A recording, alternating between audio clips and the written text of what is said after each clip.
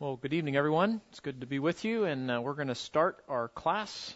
Let me, first of all, before I pray, there's a set of notes that you need that looks like they usually do, and then there is a pretty full-color chart, conveniently printed on cardstock, because we have awesome secretaries. And that is for you. I've looked and looked and looked. I cannot find copyright information on that anywhere, so I'm assuming that it's free for us to distribute like that. So anyway, we'll talk about that in a minute. But let me pray, and we'll get started. Father, we thank you to gather around your word tonight. Thank you for your people, and just with thanksgiving in our hearts and looking forward to this time of year when we remember the coming of Christ, that we would draw near to you in our families and in our church family, that we would seek to love you more and to be more like you in our character, and that you would use the things that we talk about tonight to enhance our ability to understand your word and thus to understand and know you better. And we need your assistance now as we talk about some of the harder books of the Bible, and that you would help us to gain insights that would help us to navigate through these books. In Jesus' name, amen. Okay, so we're coming down to the wire. We're almost to December, and we have just a few more classes. Just a little bit of a footnote. There is a chance that we will not meet for the last class that your syllabus notes, that we will not meet for that class. I had wanted to do two lessons on application, but the one that we did earlier in the year, I got through most of the material I wanted to do, so I figure we're getting close to holidays, and so probably no one's going to complain if we skip the last class. So, but just know that that's coming. But we do have some really exciting times ahead of us, talking about the Psalms, talking about the wisdom books, and tonight we're going to talk about prophecy, as we say it in our family, prophecy. Let's turn in our Bibles to Ezekiel.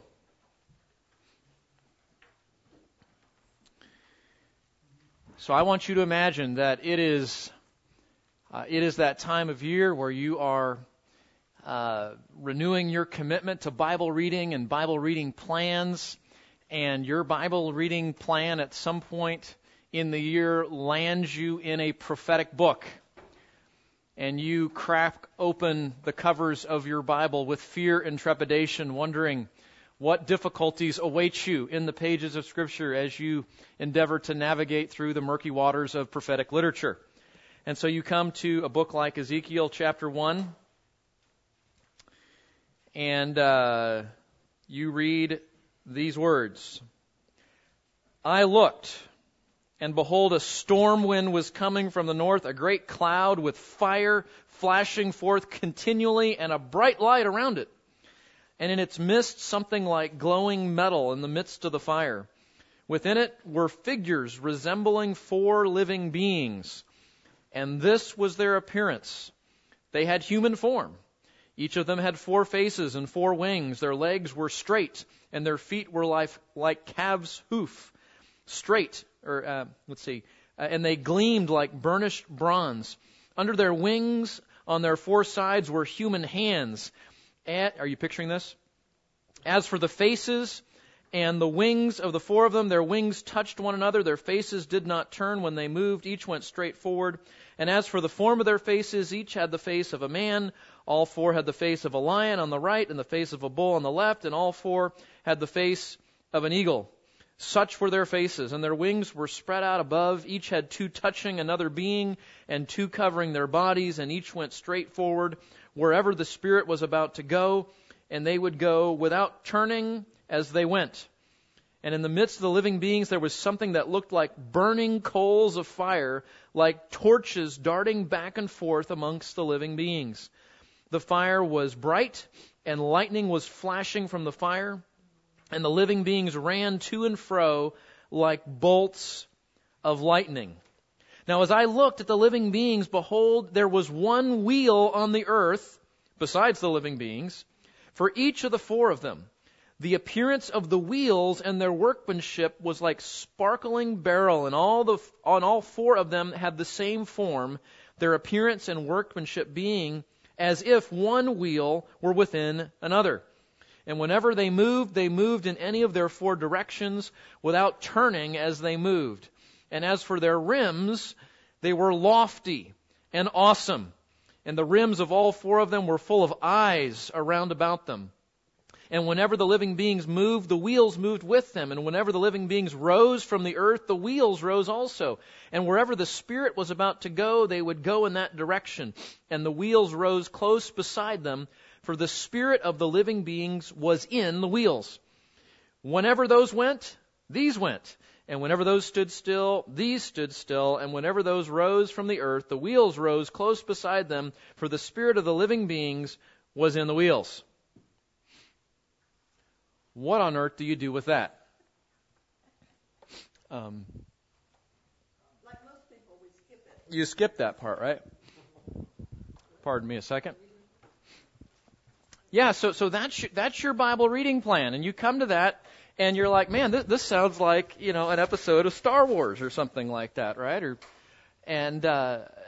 Okay, great, and I think what Cece said is probably something that we're all tempted to do, and maybe we've all done, is we just go, this is just too hard. I just don't even know what to do with this, and let's find something that I can apply to my life today. And we flip to the Proverbs where, all you need is one or two verses to get you a little nugget. And not that that's bad to do, but we don't want to miss what a book like this has to say. Ezekiel is one of the great prophets. It's one of the longest prophetic books, and it has something very important to communicate about God and about His plan. And so I want to encourage you, don't skip over the harder books. We've learned already that often application is something that comes after we've done the hard work of what? Of reading and interpretation. And I hope you're on to us now, that part of the reason that we have to learn how to read and interpret Scripture is we can't often get to application until we've done that. And one of our arguments has been, if you do the hard work of interpretation, usually the application is pretty obvious to see. So here's the thing. When you're struggling with application, go back to interpretation. And remember that. Okay? So we're going to talk about how we interpret the prophets tonight, and I think Ezekiel is a good example of just going, what do we even do with this, and where do we go with it, and what does it mean? And so let's look at some of these things together here. First of all, when we talk about the prophets, actually, before we do that, let's just review the interpretive journey as we have done, I think, most of the classes, at least if I'm teaching. This is what we're trying to do. We're trying to get from one town to the other. When we think about biblical interpretation, biblical reading, like a journey from one town to another, separated by a river. And the first step, of course, if we're picturing the Bible as it comes to us, is we want to understand what the Bible meant to the original audience, or what our book calls grasping the text in their own town. And that's why we have to do study, and we have to read, and we might have to look at some background information to figure that out. And as a part of that, we're trying to deduce what are some of those differences in culture and language and time and situation between the biblical audience and our situation today. And those differences help us to better understand what did the author mean to the original audience. This principalizing bridge, and our book says, what is the theological principle? I've added the main point of the text. It may not be some principle of theology. It may just be the point of the story. It may be a bit of wisdom. It may be something of the character of God. It may be something about the reality of what God's doing in the world or His promises. But whatever that is in your passage, we want to figure out what is that. What is the truth of the story or the portion of Scripture we're looking at. And then 4, remember, is our consultation step. We want to make sure that what we've concluded from our reading and interpretation is in fact valid as it relates to other parts of Scripture. I had lunch with somebody today, and we were talking about this, and he was saying this was the step that was a bit confusing.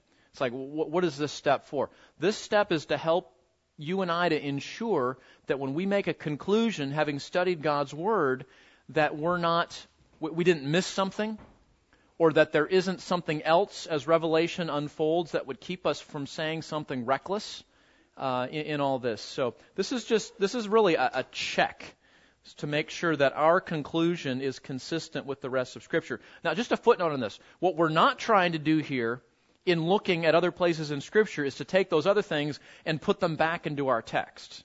That's something that we don't want to do. What we are doing is just checking our conclusions to make sure that it's consistent with the rest of Scripture. And then finally, if we've done the hard work of interpretation, then we can talk about application. How should we respond to what we've learned? Okay, so that's the interpretive journey. So we talk about reading the prophets, getting to our material today. What are the prophetic books? And you've got them in your on your notes there. If you're not familiar with the prophets, we have Isaiah, Jeremiah, Ezekiel, and Daniel. What do we typically call those? What's that?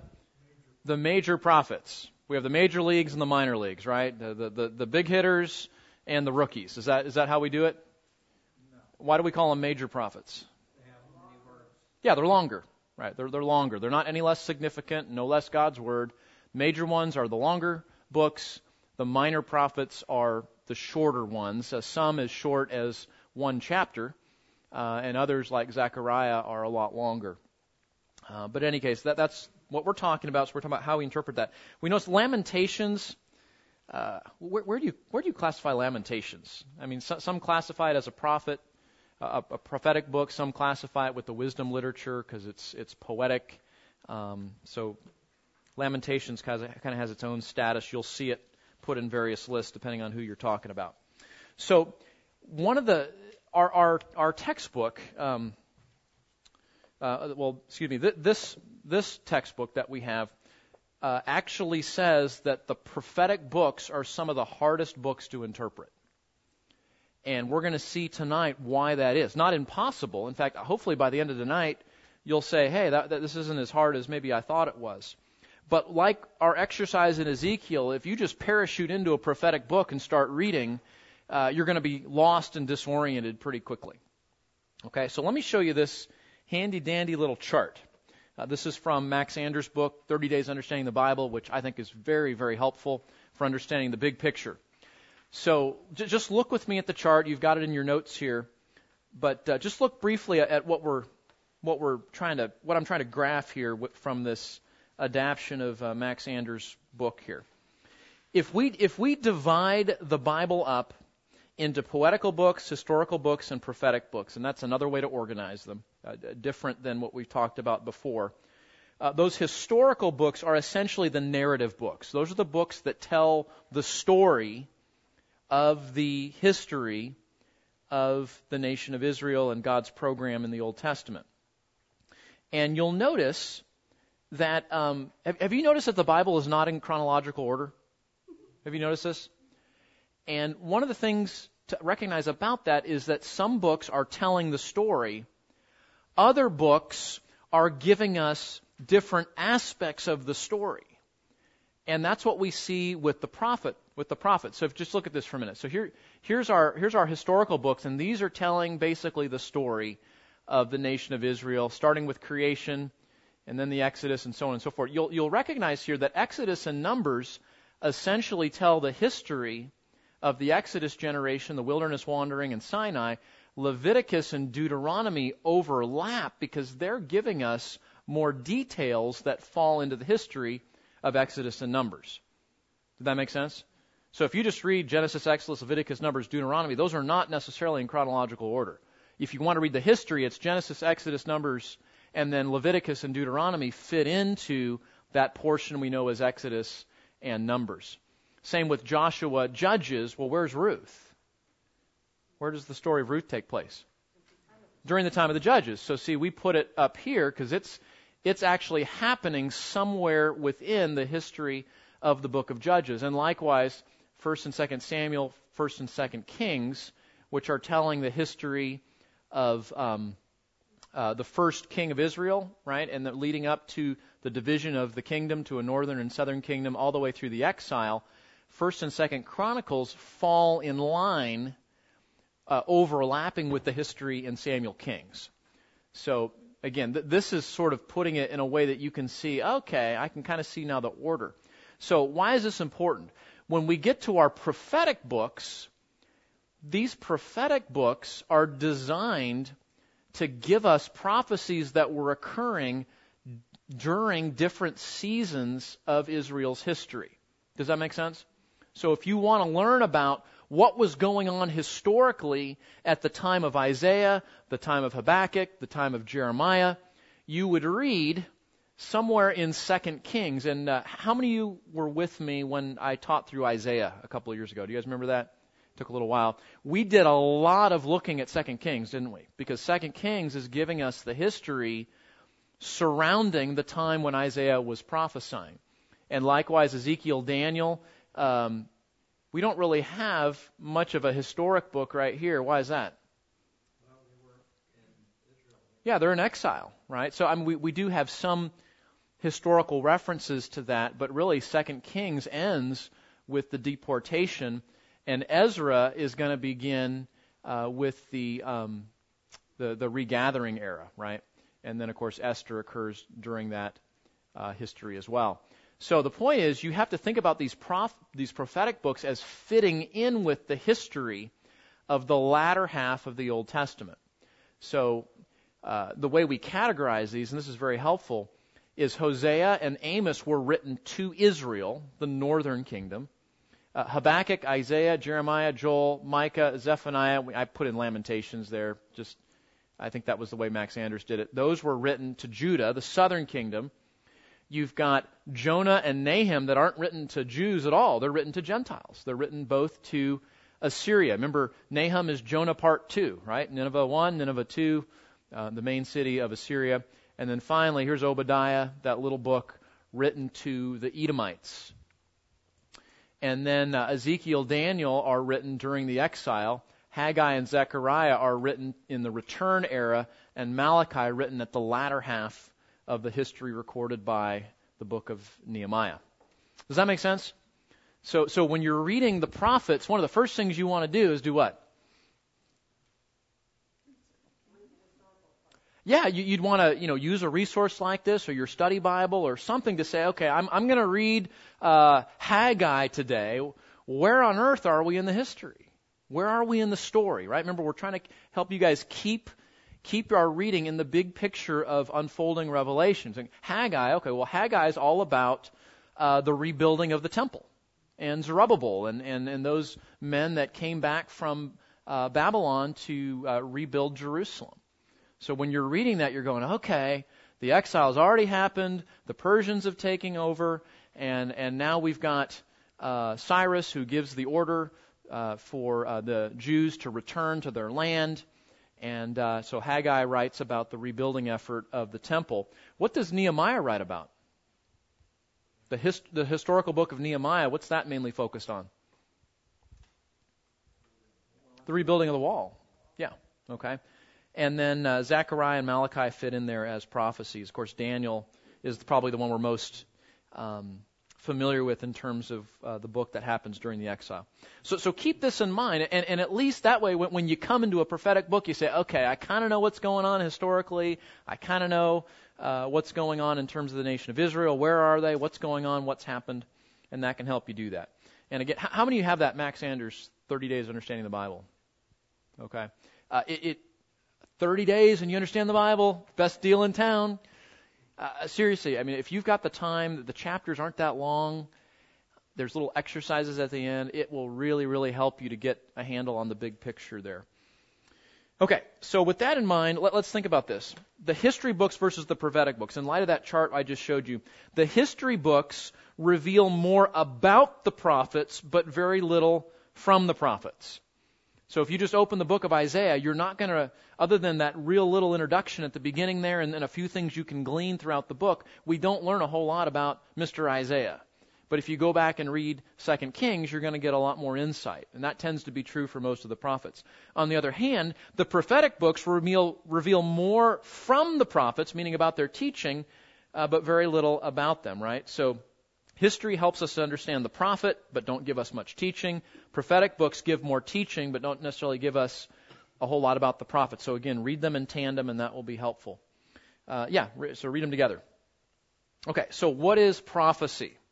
Without looking at your notes, you're walking on the Granbury Square. Someone pulls you aside and says, I will not let you continue your day until you define prophecy for me.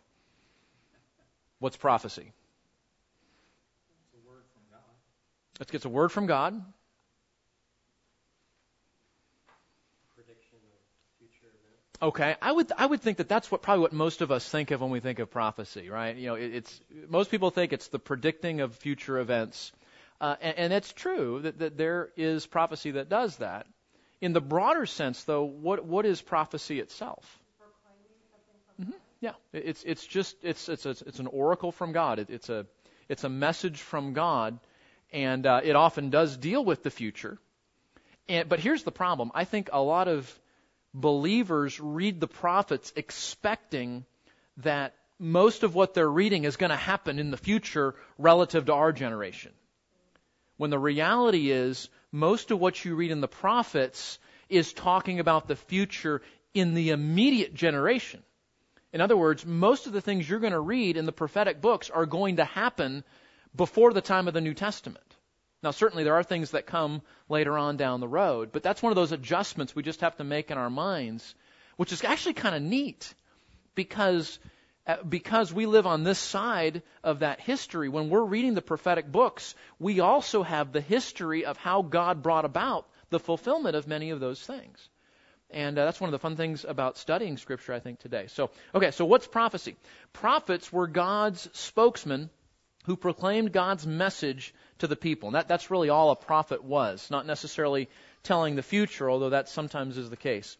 Prophets were primarily, and this is the language of Fee and Stewart here. In fact, I'm leaning heavily on Fee and Stewart for a lot of the material tonight.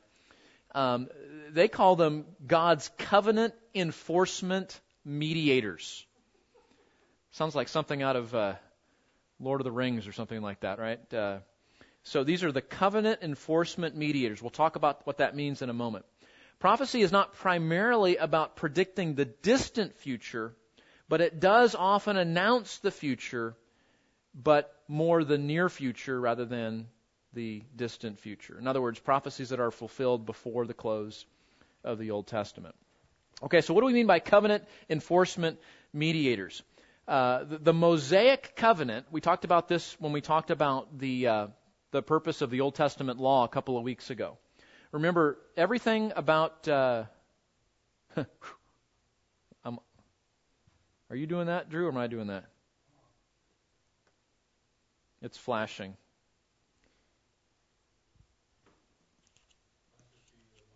Okay, well, I will carry on. All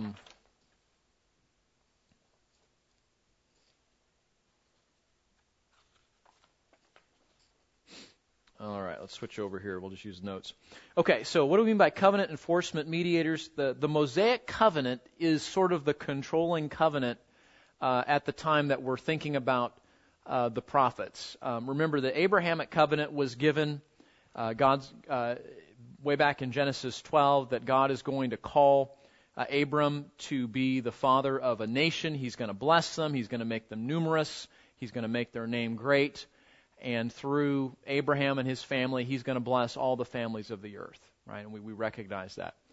Underneath that covenant is what we talked about a couple of weeks ago, the Mosaic covenant, this promise between God and the people that would govern how the Israelites would relate to God, particularly as a nation.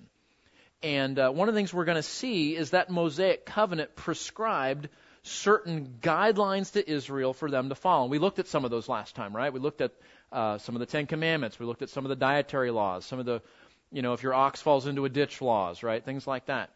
And God promised then, if they were to follow His guidelines, that there would be certain blessings that would follow. And likewise, if they disobeyed, there would be negative consequences, or sometimes those are called curses.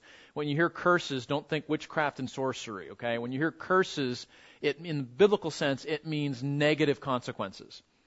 And so let's just take a moment and see some of these. This is why we don't understand the prophets, because we didn't start at the beginning of our Bible.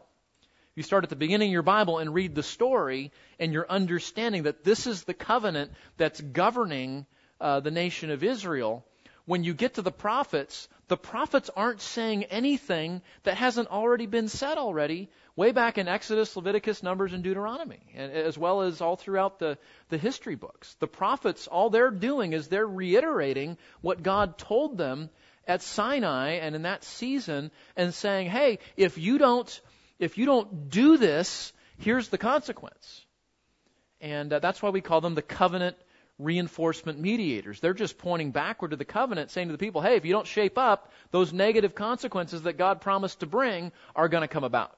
So let's just look at some of those, because I know these are probably fuzzy in your mind. So turn with me back to the book of Leviticus. And I just want you to get a flavor of how some of these things work. And that will help us then to better understand what's going on in the prophets.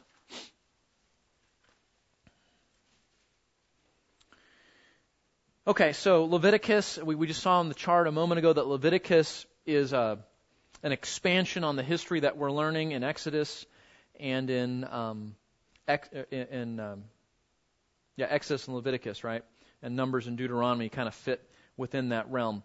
So in the context of the Mosaic covenant, God says this in chapter 26, verse 1 of Leviticus. You shall not make for yourselves idols, nor shall you set up for yourselves an image or a sacred pillar, nor shall you place a figured stone in your land to bow down to it, for I am the Lord your God.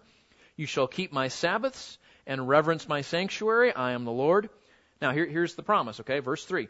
If you walk in my statutes and keep my commandments so as to carry them out, then, verse 4, I shall bless you. Now listen to some of the blessings. Verse 4, I shall give you rains in their season, so that the land will yield its produce, trees will bear fruit. Indeed, your threshing will last for you until your grape gathering, and your grape gathering will last until sowing time, meaning you'll always have enough food. You will thus eat your food to the full and live securely in your land. I shall also grant peace in the land, so that you may lie down with no one making you tremble. I shall also eliminate harmful beasts from your land, and no sword will pass through your land. But you will chase your enemies, and they will fall before you by the sword, and on and on and on. So what was he saying is, you do what I'm telling you to do, what's going to happen? You're going to prosper. And it's interesting, Fee and Stewart kind of categorize all this in the blessings. They say basically the blessings of the covenant come down to life, health, prosperity, agricultural abundance, respect, and safety. And then conversely, if they were to disobey, and Fee and Stewart alliterated this list, I thought this was interesting. If you don't do what God tells you to do, you're going to get death, disease, drought, dearth, danger, destruction, defeat, deportation, destitution, and disgrace. Obviously written by a preacher, right? And we get down to verse 14, chapter 26, down to verse 14. If you do not obey me and do not carry out all these commands, if instead you reject my statutes, and if your soul abhors my ordinances, so as not to carry out all my commandments, and so break my covenant, I in turn will do this to you. I will appoint over you a sudden terror, consumption, and fever that will waste away the eyes and cause the soul to pine away. And also you will sow your seed uselessly, for your enemies will eat it up. I will set my face against you, so that you will be struck down before your enemies. And those who hate you will rule over you, and you will flee when no one is pursuing you. And if also after these things you do not obey me, then I will punish you 7 times more for your sins. I will also break down your pride of power. I will make your sky like iron and your earth like bronze. Your strength will be spent uselessly. Your land will not yield its produce, and the trees of the land will not yield their fruit. And he goes on from there, and it gets even more and more severe. So the point is, these are the blessings and curses of the covenant. And these are in force through the time of the prophets. So all the prophets are doing is they're shining a spotlight back to these texts earlier in the Bible saying, guys, these are still in force, and if you don't obey, those consequences are going to happen. It's very interesting. Where is it? Let me look for it here. I didn't write it down. I think it's in Deuteronomy chapter 4.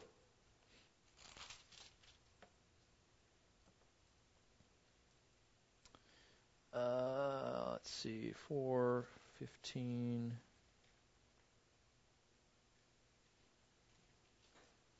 Yeah, look with me at Deuteronomy chapter 4. Just turn a page to the right a few to Deuteronomy. Now remember, Deuteronomy is Moses' last sermon. And it's interesting how much, believe it or not, how much prophecy he actually gives in terms of telling the people what will happen in the future if they obey and if they don't obey. Look with me at chapter 4, verse 25, because this little section actually predicts and reveals the cycle that's going to happen in the prophets. This is amazing. This is way before any of these things happen in the prophets. Look at this. Chapter 4, verse 25 of Deuteronomy. When you become the father of children and children's children, and have remained long in the land, and act corruptly, and make an idol in the form of anything, and do that which is evil in the sight of the Lord your God, and so provoke him to anger, I call heaven and earth to witness against you today that you will surely perish quickly from the land where you are going over the Jordan to possess it. You shall not live long on it, but will be utterly destroyed. The Lord will scatter you among the peoples. You will be left few in number among the nations where the Lord drives you. There you will serve gods, meaning false gods, the work of man's hands, wood and stone, which neither see nor hear nor eat nor smell. But from there you will seek the Lord your God, and you will find him if you search for him with all your heart and your soul. And when you are in distress and all these things have come upon you, in the latter days you will return to the Lord your God and listen to his voice. For the Lord your God is compassionate, and he will not fail you, nor destroy you, nor forget the covenant with your fathers, which he swore to you. It's interesting. That's a prediction of exactly what's going to happen during the time of the prophets. They're going to forget God. They're going to disobey. They're going to be annihilated. They're going to be dragged off into a foreign land. And then they're going to come to their senses and repent, and God will again restore them back to their land. So anyways, there's other passages there that demonstrate what's going on in terms of the blessings and the cursings. But that's the cycle. So when you read the prophets, look for that. Look for the promise of blessings. Look for the promise of cursings.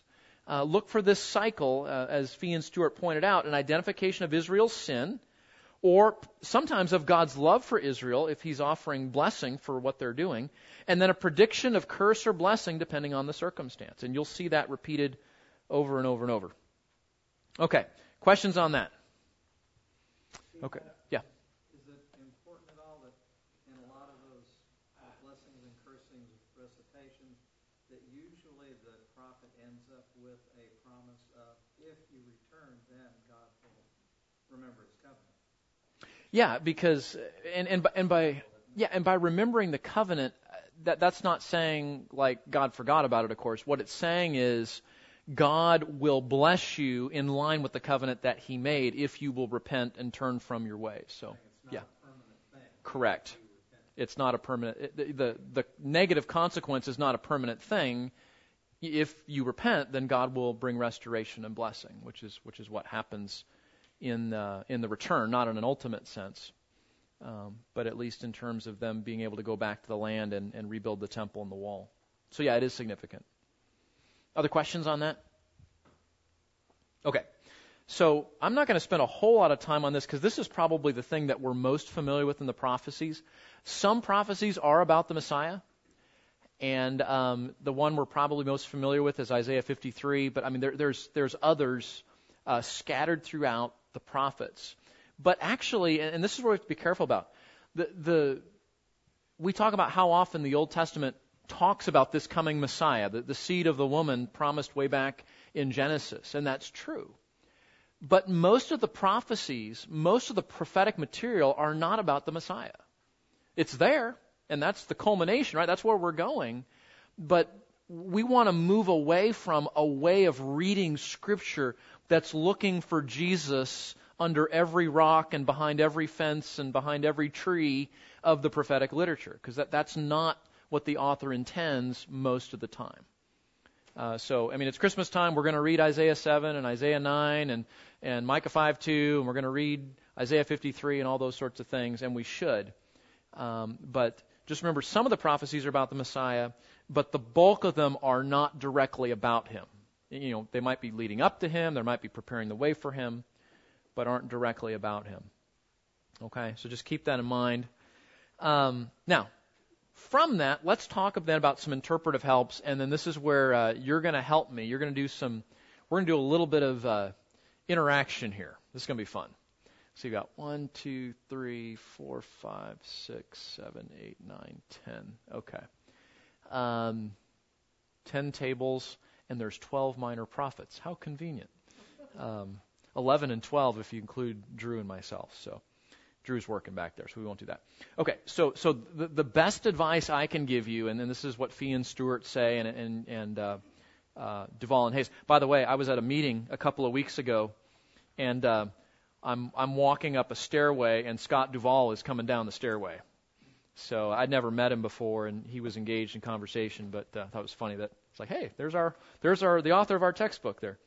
Okay, so the best thing I can tell you is before you jump into the murky waters of prophetic literature, get some background help. That chart would be a great place to start. How many of you have a study Bible? Probably most of you. Read the introduction to your study Bible. That's yeah. Is that painful, Anson?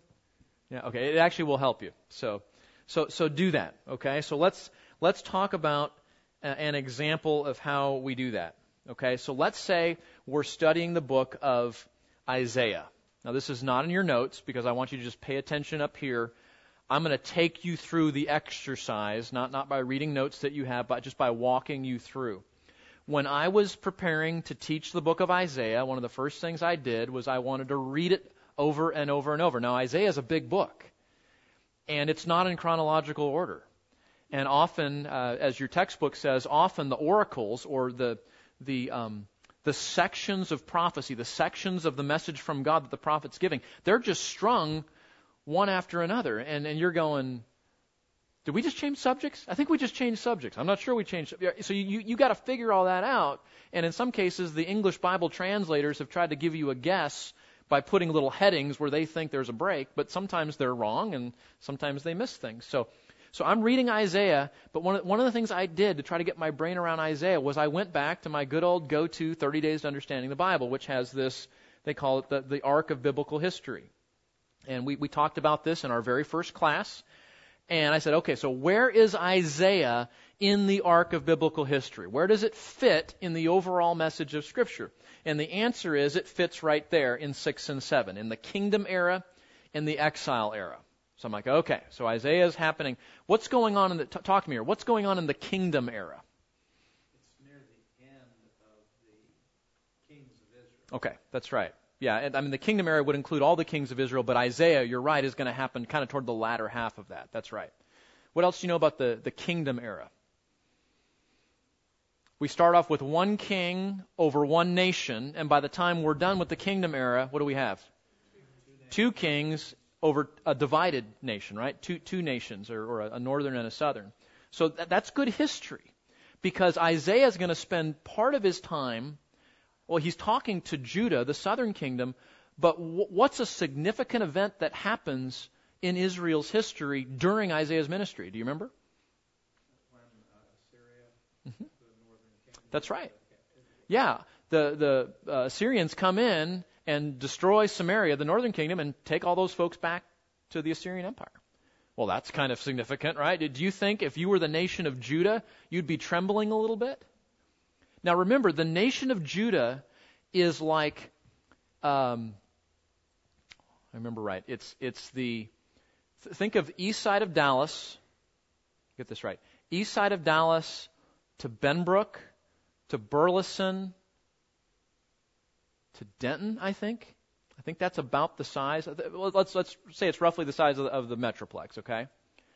What's the Assyrian Empire in Isaiah's day? Texas and Oklahoma all of the rest of Texas, Oklahoma, New Mexico, Louisiana, and Arkansas. That's the Assyrian Empire. And the little DFW area is the only thing they don't control. Do you think you'd be a little nervous? And that's why when we read Isaiah, we're going, what's wrong with these Israelites? Why do they keep turning to these foreign nations for protection? Why are they siding with the enemy? Why are they negotiating with the Assyrians? Because they're scared. And have you noticed that you and I don't make really good decisions when we're scared? And that's what's going on there. So this history helps us to put ourselves in the sandals of the 6th century people that are going on here and try to get our bearing a little bit. So that's the first thing I did. Remember, this is from Max Ander's book, so you can read it there basically. We have United Kingdom, right? Then we have the divided kingdom that happens shortly after Solomon's death, so that there's a northern kingdom, a southern kingdom. One is ruled by a guy named Jeroboam. One is ruled by another guy named Rehoboam. And then the northern kingdom is judged. We read about that in 2 Kings. And then finally the southern kingdom of Judah is judged, taken back into Babylon. So that gives us some context. What dates are we talking about? We're talking about 1100 BC down to 723 BC is about the time of that kingdom era, because the exile starts in 720, 722, somewhere in that range with the Assyrian exile. What Bible books are covered? All those books are happening in the historical time of the kings. See, that's a lot going on there. And then Max Anders gives a theme for the kingdom era, so that just kind of helps you to just have a real basic understanding of what's going on there. Okay, then the next thing I found, this was a gold mine. Let me go grab a copy here. This is cool, man. And this is free, guys. This is free as part of your admission tonight, because I love you. And Lacey was kind enough to print it to us in color. Now check this out. This is like it almost looks like what the head coaches of football teams are holding on the sideline, right, when they're calling plays. It's got all colors and junk all over it. But check this out. See if you can get oriented here, okay? The very, very top, the black dotted line is the timeline. And notice that this chart comes in 2 sections, right? So you start in the upper left-hand corner, you go over here, and then we run out of room, so we resume it here. So if you really want to take advantage of this, what you need to do is get out your scissors, right? And you just cut this baby in half and then tape it to one big long chart, right? So you can do that on your own time afterward. What's that? Oh, that's true. Yeah. Well, our printer doesn't print, I guess, like that. But okay, so you get the idea. So you got the timeline. Now the red names up there. What are the red names representing? Yeah, these are the foreign kings, right? The kings of Assyria. You see them up there, and then later on we're going to get the kings of Damascus. That's another foreign nation. The Babylonian Empire, the Median kings. You say, well, why are these? Because you have all these different nations and power changes that happen. Now, within that, then you've got the yellow and the green. The yellow represents the northern kingdom of Israel, the capital city of Samaria. The green represents the southern kingdom of Judah, capital city of Jerusalem. And the names within the yellow band, those are the kings of Israel, and the names within the green are the kings of Judah. Okay, is this making sense? Are you with me? Okay. Now, those things that look like flags between the yellow and the green, those are, what are those? Those are prophets. And the ones that have colored flags are what? Those are the prophets that have books represented in the Bible. Now notice, look at all the prophets that didn't get any books. Elijah, are you kidding me? Elijah has this incredible ministry, no prophetic books. But we learn an awful lot about him in the historic books, don't we? Now the colored flags there, those are guys that get books. Okay, so we start with Jonah, right? Look at that. There's Jonah and Amos and Hosea. Now notice the width of the flag represents the longevity of the book, right? So Jonah, his book happens in a relatively small portion of history, right? Hosea has a much longer span in terms of his book. And I don't think that's the lifespan of the prophet. I think it's the length of history that the book covers. But that just kind of shows you, let's do a test. Let's see if you're tracking with me, okay? So when Jonah starts his ministry, who's the king of Israel? Jeroboam II. And who's the king of Judah? Amaziah, okay? And by the time Jonah ends his ministry, who's the king of Israel? Jeroboam II. Okay, and who's the king of Judah? Uzziah. Okay, you see how that works? Isn't that handy? And it's free. Yes. The little line, like it says, like you're looking down on Amaziah and Uzziah. So the 790, is that when he was born under Amaziah's, time period, and then he became? Because I don't get that one. Is that their lifespan? I think that's the years of their reign. I think it is the years of their reign. Yeah. So they both reign kind of at the same time. That's what I don't understand. Well, remember, some of these guys became king when they were like 8 years old and things like that, so it could be some overlap there. That'd be interesting to go back and look and see what that overlap represents. Yeah. Sometimes there would be co-regents. Yeah, that could be. That could be, yeah. Yeah, we'll go back and look at that. That's a good point. I hadn't noticed that before. But, okay, so in any case, you get the idea of how it works, right? So that can help you then to determine, because it's like watching a movie, and you got to keep track of the geography, the history, who's in power, who's writing, who's speaking, who are the main characters. And I don't know about you, I get lost in stuff like some of you are gifted with all that. I'm not gifted in that. So I am gifted in charts because I'm a former recovering engineer. So I like charts here. So this is good. So I studied this and studied this and studied this. So talk about Isaiah. Well, where's Isaiah? Isaiah's ministry starts during the reign of Uzziah, and then Jotham, and then Ahaz and Hezekiah, which is exactly what chapter 1, verse 1 of Isaiah says. The book tells us that. And then you can see, midway through Isaiah's ministry, what happens to the northern kingdom? It goes back they go into captivity with the Assyrians. So something like this can help you. So this was really helpful, and then, if you zoom in, so you don't have to fail the eye exam there, you can see more clearly where Isaiah's ministry starts there, okay? So that's good. And so now I'm thinking, okay, so what's the book of Isaiah about? And I wrote this just kind of thinking about the history that I was studying. It's a record of the prophet Isaiah's ministry to Judah, the southern kingdom, warning them of a future judgment if they do not repent, but promising them a future hope and a kingdom that will come when the servant is revealed. And Isaiah, as you know, has these what are called servant songs that are part of the redemptive theme of the book, pointing to a day when this servant will come to set up his kingdom and bring a future hope to Israel. Okay, so then we looked at this on the chart. During the time of Isaiah, you got 4 Assyrian rulers. You've got 7 kings of Israel. You've got 5 kings of Judah. Those are all on the chart, so if you want to write those down, you got them on the chart. But and the dates, again, a study Bible can give you the dates so that you're like, okay, I kind of got the history here.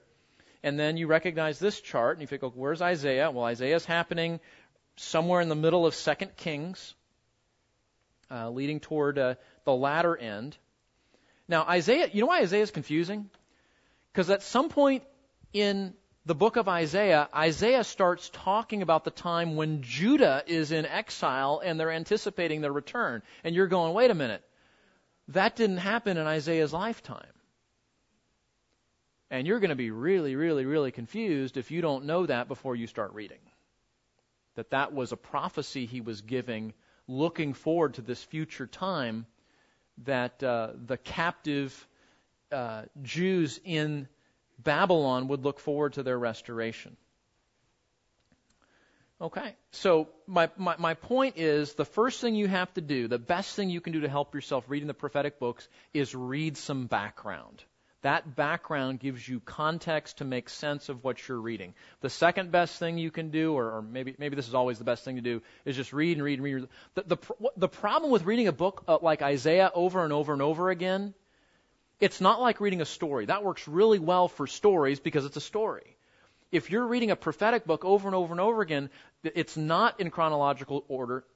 Typically, you're going to be really lost in the symbology and in the history if you don't know what's going on. So you really need to read the book as you're learning the history and as you're learning the background. Then reading the book will make a lot more sense. Okay.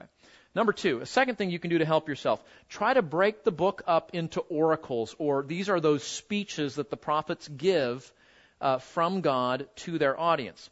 Often a book is comprised of various oracles tied together without any transition and in no particular order. Let me show you this in the book of Amos. Okay, so turn with me to Amos, and some of you are going, Amos? That's not in the Bible. You're making that up. Actually, there's a book called Amos. And we'll come back to Amos 5 in a moment because there's some interesting things going on here. But one of the things you have to figure out is, so just look at your Bible here for a minute and tell me, does your Bible break up chapter 5 at all? As far as heading? Any headings, anything like that? Yeah, there's, it's poetic, which is why it's sometimes English Bible editors will indent poetic books to try to preserve something of the poetic structure there. So that's why you see little sections like that. But my Bible, they've spaced some things, like there's a break between verse 3 and 4. There's a break between 7 and 8. A break between 9 and 10. A break between 13 and 14. A break between 15 and 16. And again, between 17 and 18, 20 and 21. Does your Bible do that too? Yeah. Okay. So what is that?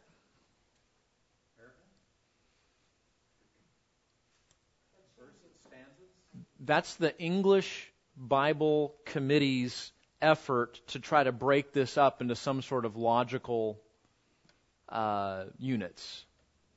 But it's at best an educated guess.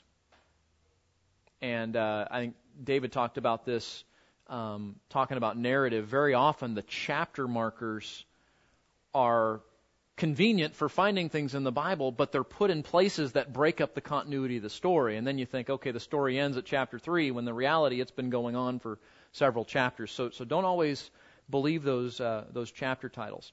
When you read the text and you're just trying to say, where does one prophecy end and the next one begin? Where does one oracle end and the next one begin? You end up with something like the outline you see represented there. And again, this is subject to debate too. But what you're trying to do is break up what you're reading into logical sections of different oracles or speeches that the prophet makes. And so you can look at what Fee and Stewart say about that and agree or disagree with him. But let's do an example of this, okay? That's Fee and Stewart's example. You've got a lament oracle, an invitation to blessing or punishment, and then a warning if they were to continue in disobedience. Let's look in terms of trying to break up a book into series of oracles or series of speeches. Let's look at the book of Nahum for a moment. It's a short example. And let's do this together, okay? So your mission, should you choose to accept it, I'll give you a couple of minutes. Just read over you don't have time to read the whole book, but just skim over the book, and I want you to look for the breaks that represent different oracles. And I'll tell you right now, there are hints in the text to help you. Okay? So ready, set, go. Look at Nahum. Where are the major breaks in the text?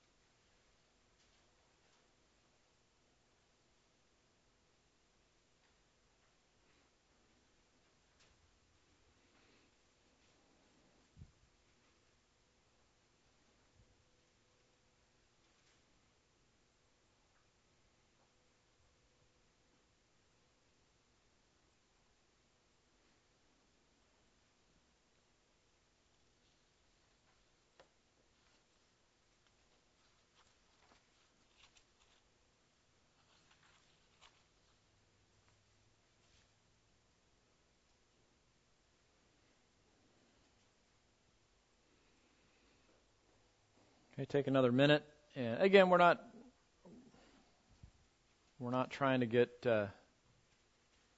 We're just practicing here. Okay, so don't be afraid to take a stab at it, but just look for breaks in the speeches, the speeches of Nahum from God to the nation of Assyria, to the Ninevites. Where do those speech breaks look like they occur?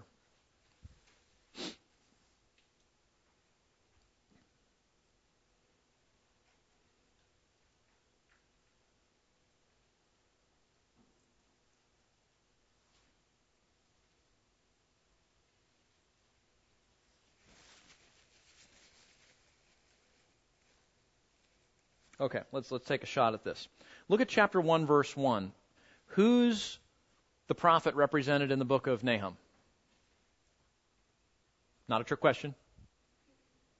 It's Nahum, that's right. Okay, and who's Nahum? He's the Elkoshite, right?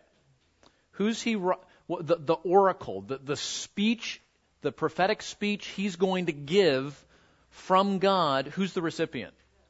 The Ninevites.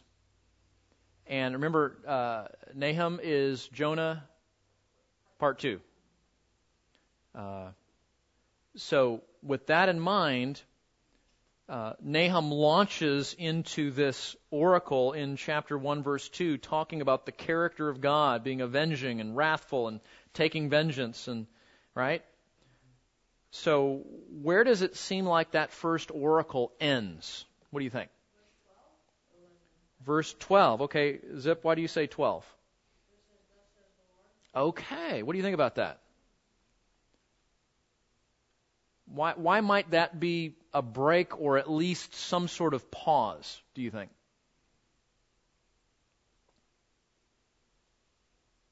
He's been describing God. Mm-hmm. Now he's going to start telling them Exactly. God is going Exactly.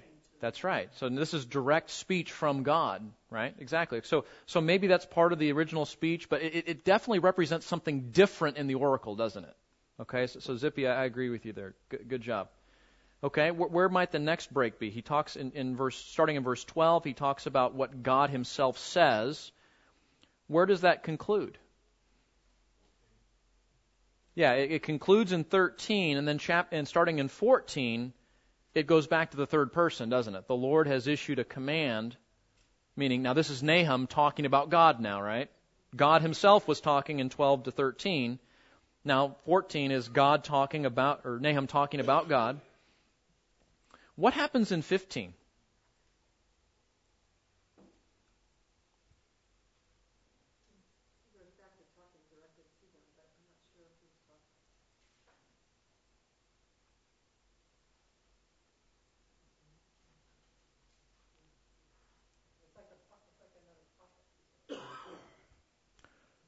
Who's Nahum talking to in chapter 1, verse 15?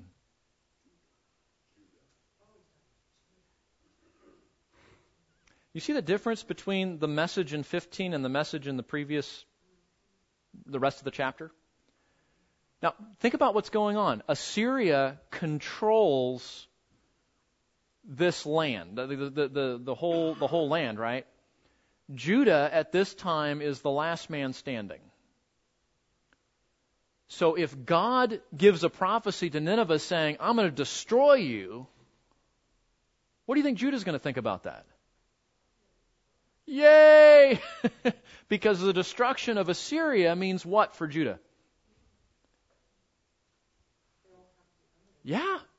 That's their enemy. Their enemy's destroyed. So here's the thing. What Nahum is doing is Nahum is announcing judgment on the Ninevites, but it serves as an encouragement to the nation of Judah, doesn't it? Behold on the mountains the feet of those who bring good news. Okay. Where do you want to go from there?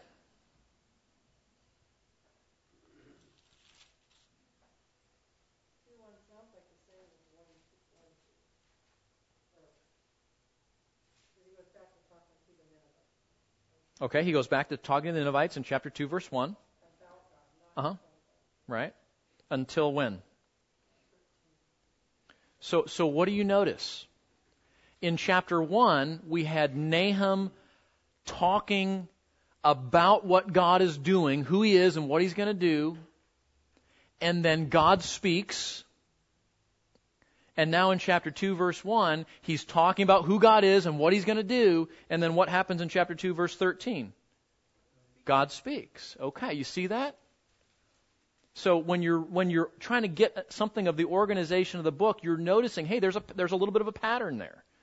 So those would be logical places to divide up the oracle. And again, it's not like you fail utterly and you get an F in your Bible reading that day if you don't break it up in the proper oracles. This is just simply something you can do to better understand what the book is teaching. And what happens in chapter 3, verse 1?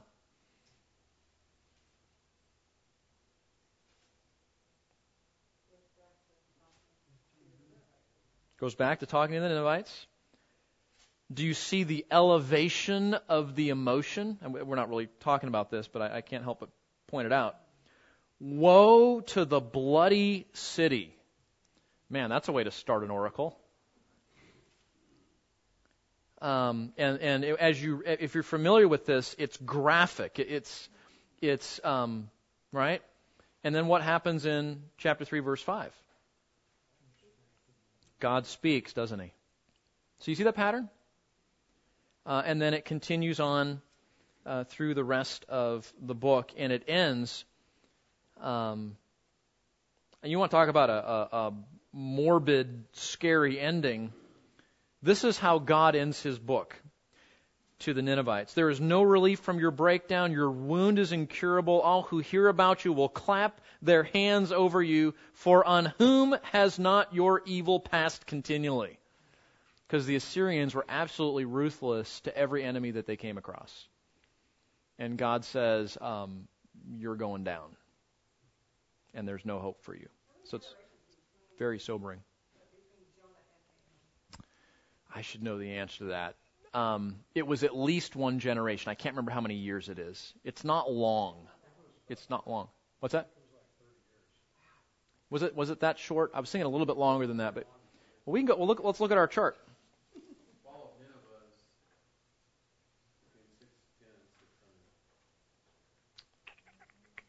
Yeah, so Nahum is, 645-ish? And Jonah is 775, should we say? Yeah. So it's a little bit longer than that, but not long. Okay.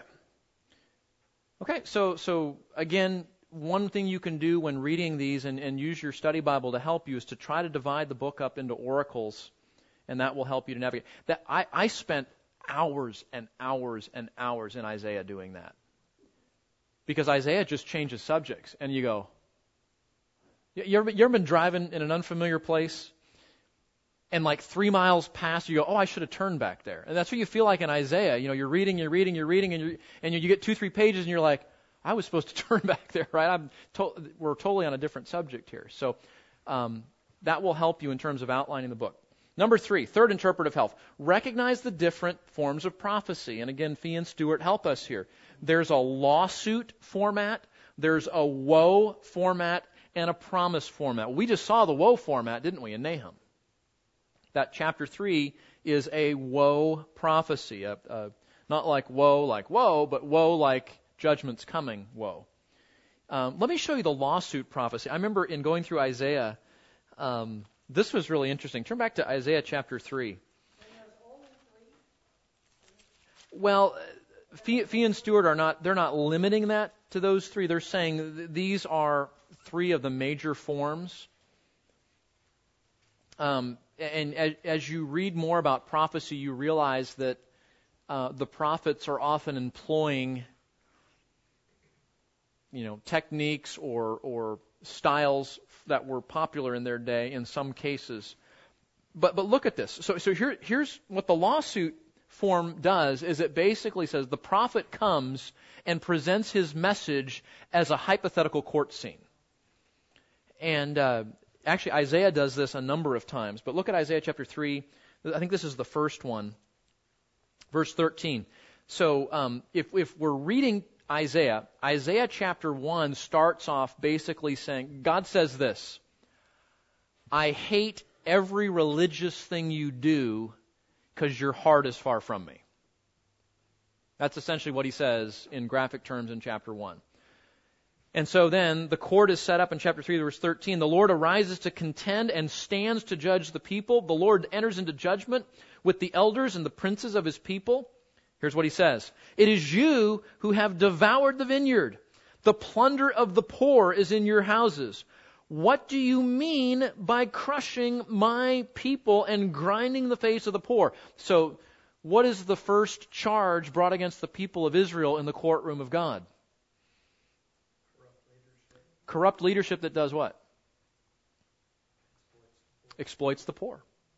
We'll talk about this in a minute. One of the values of the prophets, like we talked about a couple of weeks ago, is we learn something of the moral law of God. That is, what does God think about what is right and what is wrong? And one of the things you see in the prophets over and over and over again is when people who are supposed to be God's people are taking advantage of the weak and the poor and the destitute and the widow and the orphan. And this was one of the horrible things that were going on in the nation of Israel. So you see that courtroom form of prophecy. We looked at the woe, the promise. We'll see it in Amos here in a minute, but where that's where God's saying, hey, remember my promises. Remember there's hope. Isaiah does this. He's like, judgment, judgment, judgment. But remember, there's hope if you repent, that God will be faithful to his covenant. The next thing we have to do is polish up our poetry skills. And I confess that poetry was not my strength in school. So this is not exhaustive, but just reminding when we read the poetic books of Scripture. We'll talk more about this next week in the Psalms and in the wisdom literature. But parallelism is probably the most common feature of Hebrew poetry, biblical poetry. Parallelism, you guys okay with that? Parallelism is where we're going to say two things back to back. And sometimes those two things are designed to say the same thing to make the point, or to say opposite things to show contrast, or to say something and then expand on it all the more so you're sure to understand. And so that's what we have here in the three examples, right? Synonymous parallelism, which we're saying the same thing two different ways.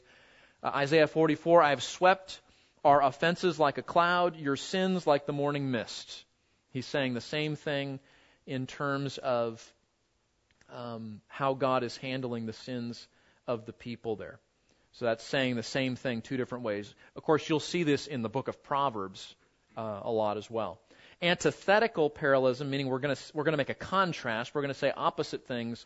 They do not cry out to me from their hearts, but wail upon their beds. I know you don't have the context, but take a stab at what Hosea is saying, or God is saying through Hosea to the people. They're complaining, but they're not talking to me. Okay, they're complaining but not talking to me. They're upset about what's going on, but they're not coming to God. They're not repentant about it. So, and interesting. This is interesting. Just when I do biblical counseling, or just as we interact with one another, don't ever confuse crying and wailing and sorrow with repentance.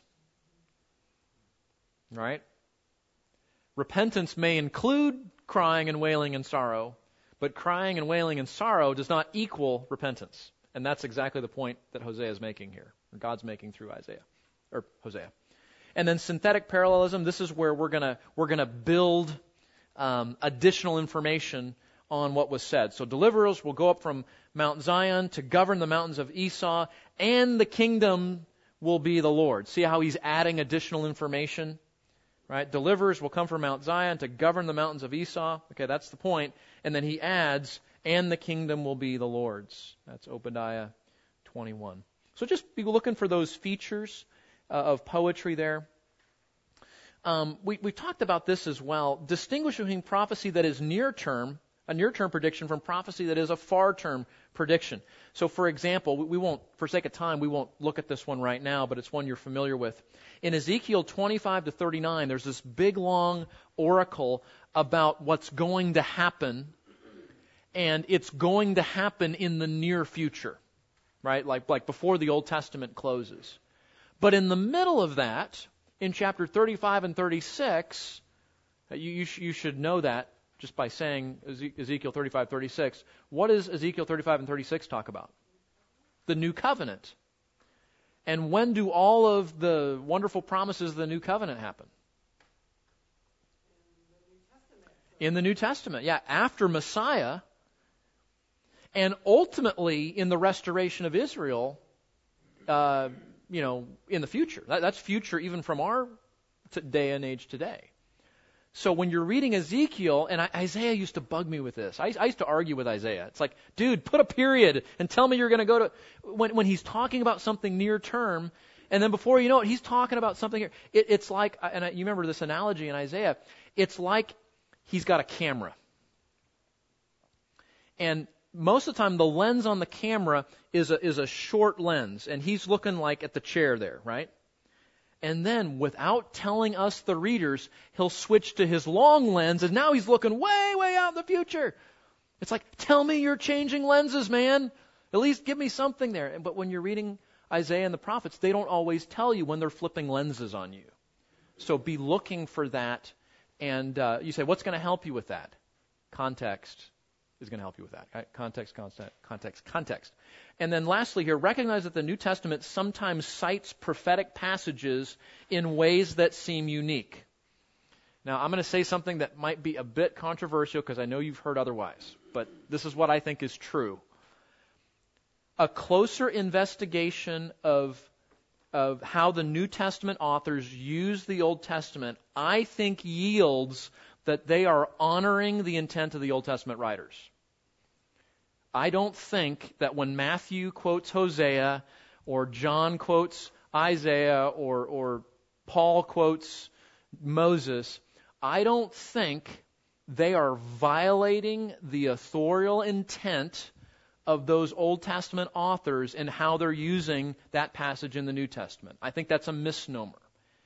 And I think the reason so many believers think that, and even very prominent books talk about that, including one of our textbooks, is that they're not really taking the Old Testament authors as seriously as they need to, first of all, and they're not looking carefully at how the New Testament author is viewing the Old Testament author.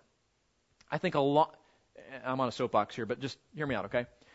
I think what happens is we think, oh, Paul's writing the New Testament, that's better than the Old Testament, so he that takes priority over what the Old Testament is saying. That's not at all what happens.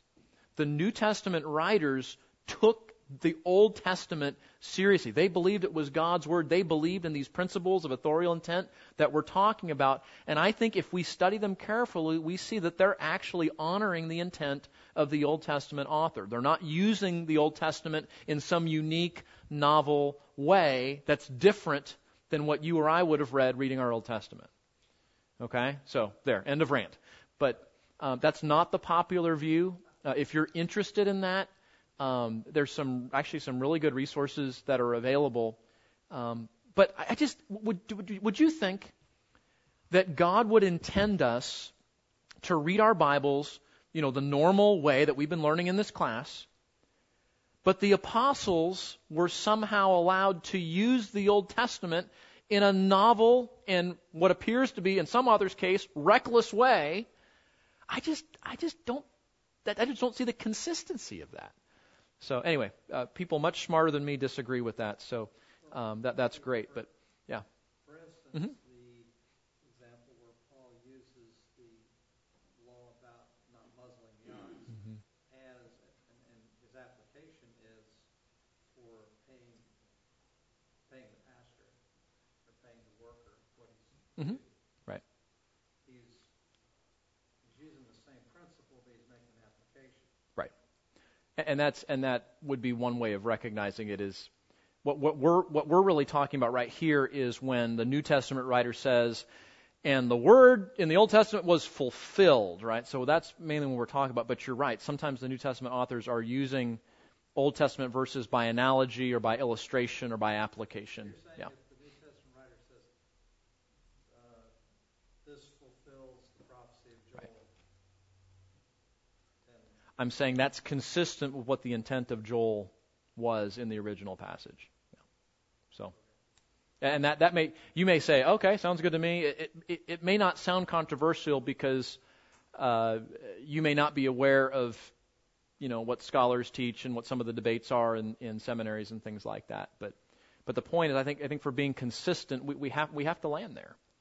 And so anyway, so just know that the New Testament authors are not using the Old Testament in a way that violates the intent of the Old Testament author.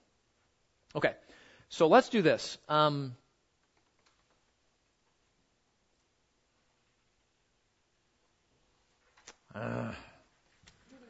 There's never enough time. Well, let's do this. Just write these down, okay? And then we're going to do a little exercise. When we need application help, you've seen these before. Pastor Terry talked about something very similar in the epistles. I talked about something very similar in the law and some of the other genres that we've looked at. When we're interpreting a prophetic book, our main goal is to understand what's the oracle, right? What's the message from God through the prophet to the people? And as we're looking at that message, we recognize that it's almost always connected to the covenant, right? And so we recognize, like the law portions of the Old Testament, they're not written to us directly, right? The prophets are not written to us directly, but they are written for our benefit, meaning we can learn things by studying them.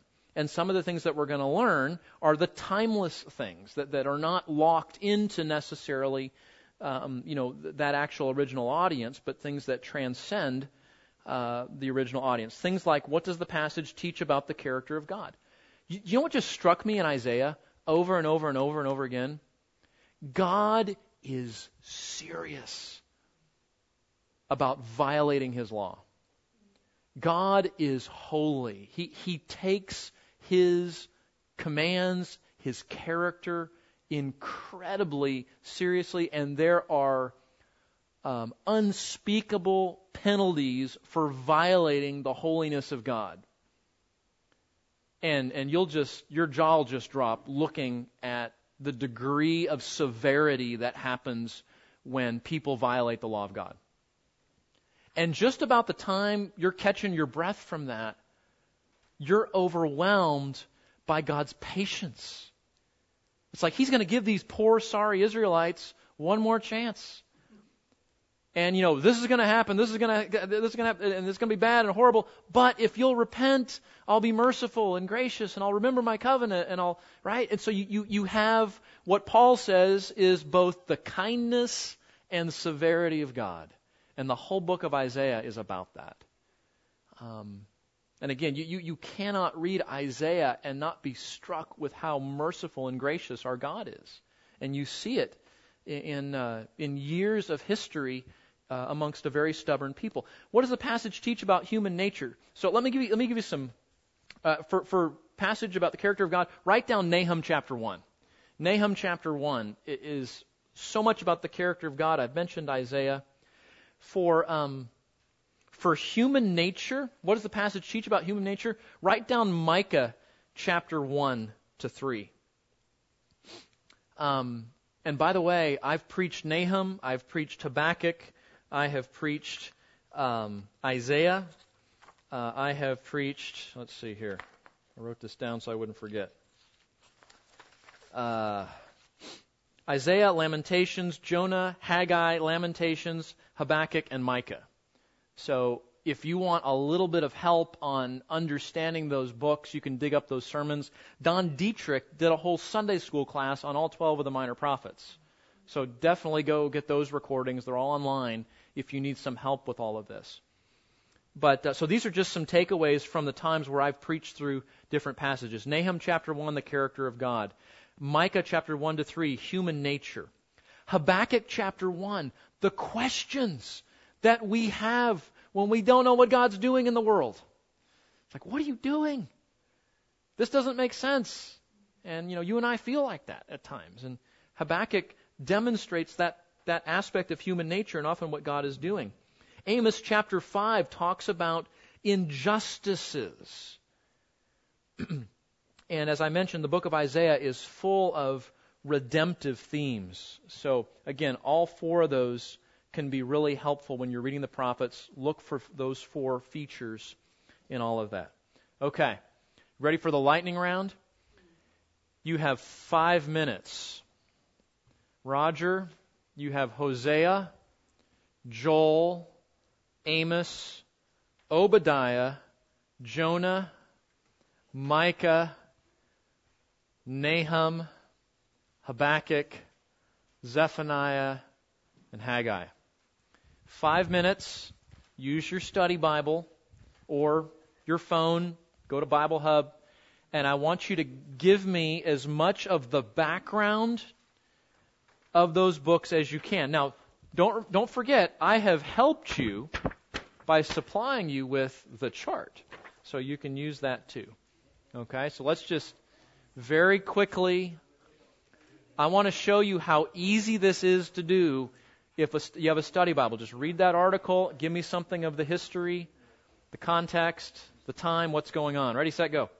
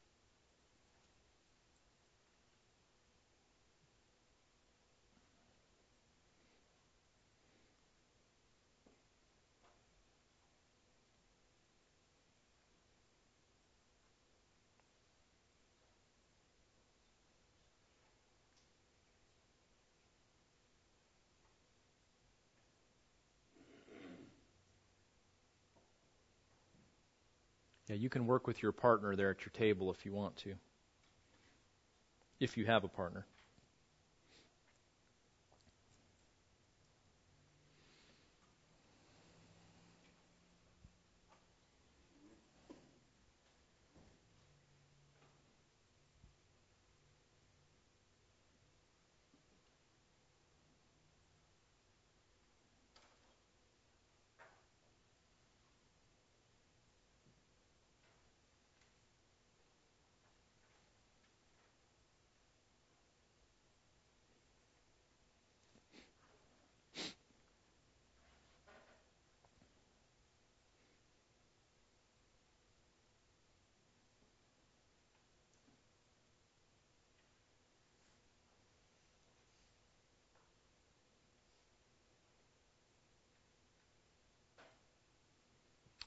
Okay, 1 more minute before you will do your oral presentation to the class.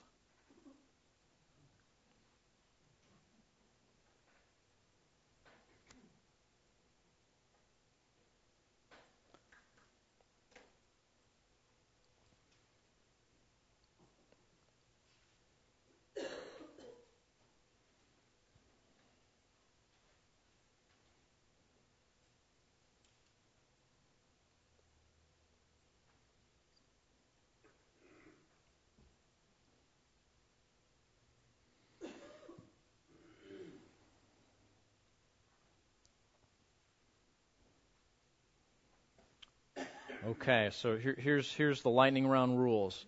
I want you to tell us the name of your book and briefly who the prophecy is for, and just a little bit of the history, what's going on. You got about 30 seconds, okay? So don't feel like this has to be a a long speech. Okay, so let's just kind of get a flavor of this. Okay, Roger, what did you come up with for Hosea?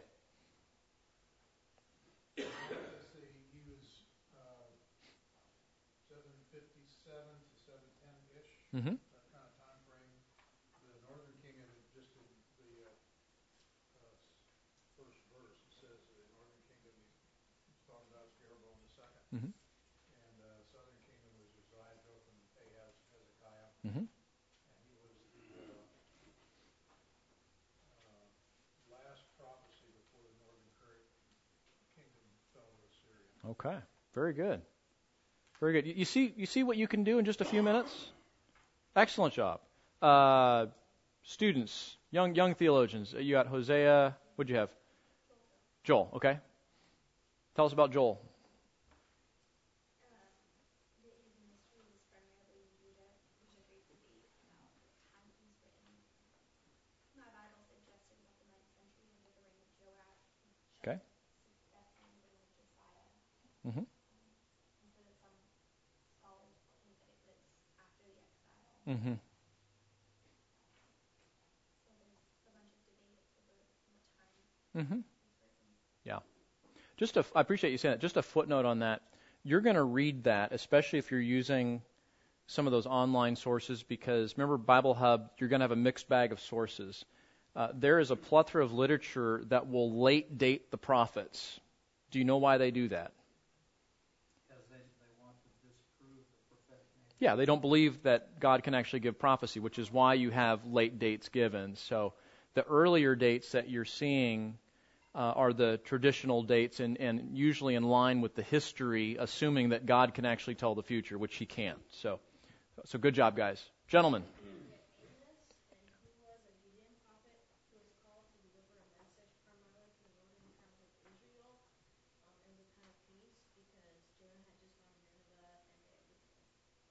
Excellent. Really good. See what you guys can do in just a few minutes of reading. So take a few minutes of reading before you dive in, and that's going to give you some navigational help, okay? What did you guys have? John. I have that he was a Galilean. He came from it was during Jeroboam II. He was a prophet to the northern tribes just before Amos, which was a relative time of peace and prosperity. And he was called to go to Nineveh. Okay. Very good. And so good job. And you guys had Obadiah, is that right? Yes, and it was to Edom. And our chart says it's after the exile of Judah, but John MacArthur says that the dates kind of fishy on when it was actually written. And it was the judgment on Edom for their participation in Judah's downfall, but also the restoration of Judah. Okay. Very good. Excellent. Good job. Jonah, Micah, right? You guys had Micah? Who's representing your table? Start. Yeah. Let's see, with a message of judgment against evil people. Mm-hmm. 722 BC, and he was directing his discussion to the southern kingdom, where Judah and Israel rivaled David and Solomon. Mm-hmm. That's right. Very good. Very, very good. Okay, so Micah, Nahum. Nahum the Elkoshite, he was prophet for the southern, or Judah, because the northern kingdom had been taken into captivity about 50 years previous, Mm-hmm. and this was about 60 years or so before they went into captivity. Mm-hmm. The kings he was associated with were Manasseh, Ammon, Josiah. The Medes and the Persians were coming to power during his time, which means the Assyrians were descending. And his oracle was primarily to Nineveh, promising the coming vengeance of the Lord, the sure vengeance. Yeah. And that's interesting. So the history that Dave just discovered, or maybe you knew that already, is that's how God's going to do it. God's going to bring the prophecy of the destruction of Nineveh through this next empire that's coming. So, okay. So, Habakkuk.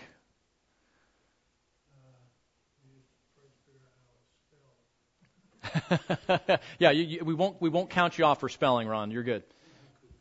Yeah, he was a minor prophet in the final days of the Syrian Empire. Mm-hmm. Was around at that time, and Yep. Babylonians coming into power.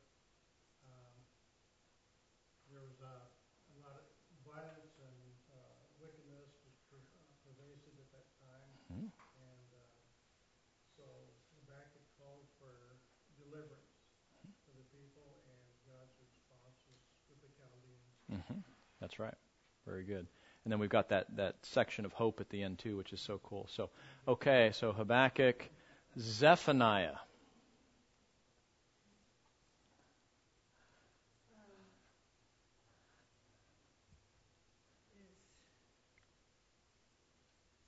Is 752 timeline, Mm-hmm. prophets to Israel, and King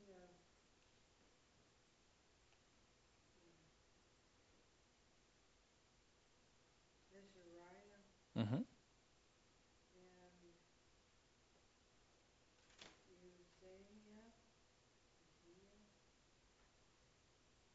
Uzziah. Is that Uzziah? Yeah, I was going all around it. Okay. That's okay. And that's as far as I got. Okay, that's okay. Yeah, good job. And you can see it right there on the chart there. So, yeah, good deal. And Haggai?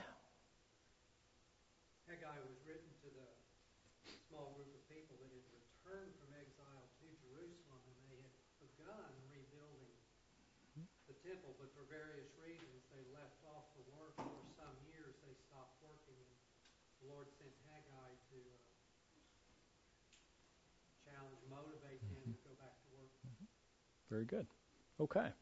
So you see, in just a few minutes, with the right tools, and even a lot of that just reading the book itself, where you have some background information given, you can get enough context to help you at least get started in it. So I want to encourage you in that. You don't have to be a Bible scholar to be able to navigate through some of these harder books. You just have to have a good approach and maybe some helpful tools that'll help you with it. So, okay.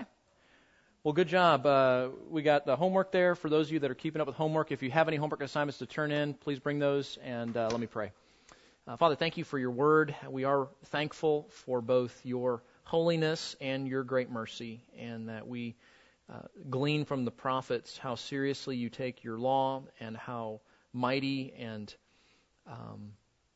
righteous you are in your character, and yet how merciful and patient and gracious you are to those of us that are sinful and just struggle so much. And like Isaiah and other prophets prophesied, we're thankful that you will send the servant, the Messiah, who will restore us to you and make a way for a relationship that is not based on our works, but is based on faith and trust in your mercy and grace. So we're thankful for these things. Give us grace as we read the harder portions of Scripture, and might tonight give us helps to be able to do that in ways that are more successful, and that we'd glean from you. In Jesus' name, amen.